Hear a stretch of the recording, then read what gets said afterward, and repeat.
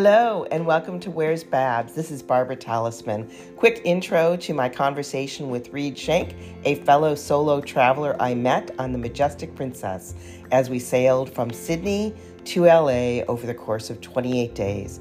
We talk about why solo traveling on a cruise ship can not only be fun and a great way to meet people, but less expensive than you think.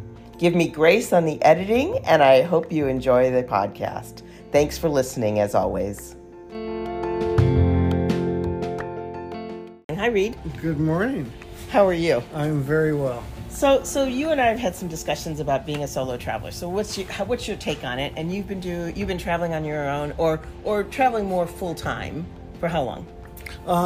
Basically almost 2 years, year and a half, and saw this commercial that came on for Princess Cruises, and I'd done one before, so I said, I'm going to check it out, and it was a bargain. It was just coming back from COVID, and so they were very cheap, and I took a 7-day Mexican Riviera cruise and ended up doing 6 last year. That's funny, because that was my first cruise, but it was on Carnival, and it was the same Mexican, 7 days up and down the Mexican Riviera. That's funny, that was both of our first cruises. Enjoyed traveling anyway, and I used to do it for business concerns, many years ago, and so I got a chance to see most of the United States and some parts of Canada and things like that. And of course, I did a few trips to the Bahamas and trips to Mexico and that kind of thing. So like the typical vacation kind of thing. Kind of stuff. Yeah. And then I got bitten by the cruise bug, and it was just so convenient. I live in Southern California, so it's easy to jump on a ship and go to Mexico. There's probably, between San Francisco and Long Beach, probably like 5 ports that you can pull on from Southern California, in case people are wondering. So you don't have to only go to Miami. You don't have to only be on the East Coast, but on the West Coast, I think you actually have more choices of where to go, including the Pacific Ocean. Yeah, although it does get a little boring, because then you end up, after 4 or 5 cruises, it's like I have to go someplace different, right? So but one of the things that attracted me to cruising is because it's very conducive to meeting other people and other like-minded people that like to travel and that have been places, and it's just a very fluid environment where there's a lot of opportunities to meet people, and there are people that I have met and now have relationships with that I continue to travel with, and we plan cruises together, and there are people I met aboard ship. Yeah. And I think that like-mindedness is what it's all about. That when you meet people in an environment that we all want to be in, whatever it is, but this one happens to be, you're kind of captivated on this particular cruise for 28 days. So you're really together for a long time, as opposed to a 7-day cruise, which you also make friends on, for sure. Yeah. But I think because of the like-mindedness, people are willing to share Facebook and share names and texts and phone numbers and say, yes, let's stay in touch. Also, when in a resort type of environment, it's not as conducive to having meals together and that kind of thing. Right. So I ended up going to Thailand for a week, and then Bali 2 weeks, and then I spent a week in Sydney before getting on this ship. So I spent those times in resorts or in hotels and situations like that, just kind of traveling around and doing things. You meet people on tours and that kind of thing, and you meet people at the hotel pool, and you go to dinner and that, but it's not quite as much as you find on board ship. And they can also be with family, either little kids or an entire generational family. Yeah, absolutely. And you're sticking out kind of a little bit, because they come together as a family to sort of have this family vacation or honeymoon or whatever. So it's funny, because when we started this, we met at the solo table. So on any cruise you're on, there's a roll call that happens on Cruise Critic or on Facebook for your cruise ship and your date. And so I had started this little solo thing. Who's solo? There are a fair number of solo travelers on this cruise ship. And did you find that on your other cruises, like the long one to Tokyo? Yeah, I'm not as active on the Cruise Critic or the Facebook thing. I kind of find out about them after the fact and then get involved with them.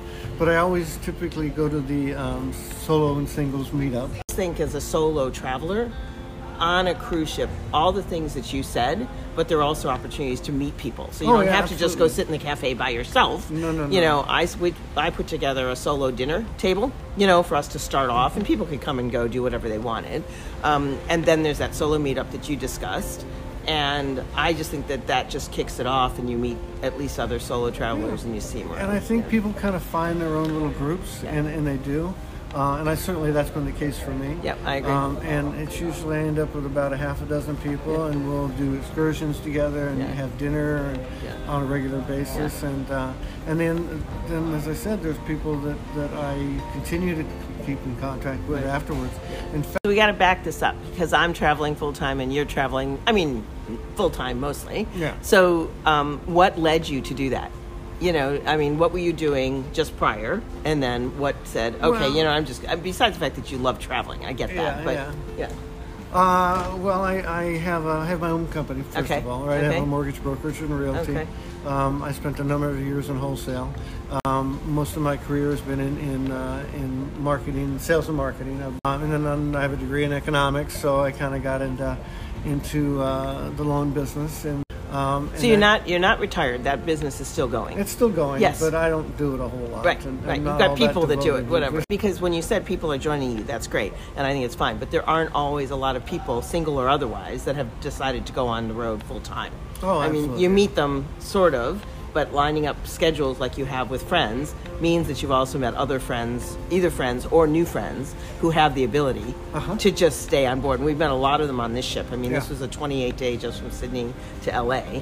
And I think the whole thing up to Vancouver is almost 35 it'll be 40 days. 40 days. Yeah. So you got to find people. I mean, I think it's great, but you got to find people. And you do find them on cruise ships that have also agreed, I'm just going to be on the road full time. And where I go and how I go, let's just do it together. And there are some that are very fortunate that they have the resources that they can own multiple homes and they can do this full time. Right. I'm not one of those individuals. I like to say to people, I did better than most, but not as well as many. Yes. And you and I, we can talk about this another time as well, but we both decided to take our Social Security at 62. Well, 63, yeah. Oh, 60, well, mine was 62, 63, a year. But it's still early relative to what the Social Security Administration might give you later on in life. I'm not a financial advisor, but I did the math, and it didn't make any sense. Right, and I'm not one either.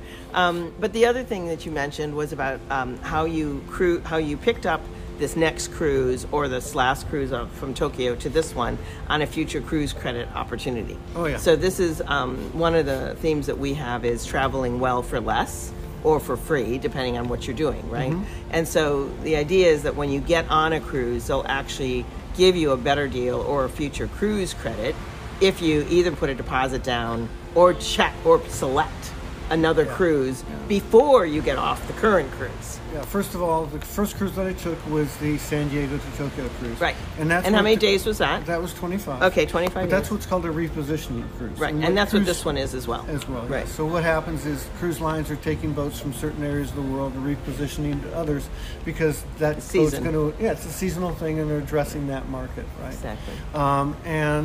So as a result, it's a very economically priced cruise to begin with. Right. And then when I got on board, they said, well, guess what? If you're booking a cruise while you're on a cruise and you sail by May 15th, we'll give it to you half off. Right. Right? So I ended up doing this 27-day cruise. I got a balcony. I could have got it for less money. Right. But I paid a little over $1,800 for a $2,700 cruise for a balcony. Ended up getting a mini suite once I got on board because they upgraded me for free. Right. And so when you do math on stuff like that, 28, 18, 1,700 or whatever, and it could have been cheaper if you took an interior. Yeah. Divided into 28 days. I can't do the math that fast. You probably can. It's like $60 a day. $60 a day. And it includes your food, and it includes your electricity, and it includes your Wi-Fi, and your transportation, and all of that other stuff. Right. So when we're talking about traveling well for less or for free, you and I both look at these deals, and I look at it on a daily rate or a monthly rate and go, well, this is cheaper actually than having an apartment. Yeah, I'm convinced that you can travel internationally for less money than it costs you to live in the United States. On a cruise. Yeah. On a cruise, without question. Yeah. Well, I think this has been a great conversation. We're going to continue it on a couple of other topics, but it's been great meeting you on the cruise, and thanks for being on the podcast.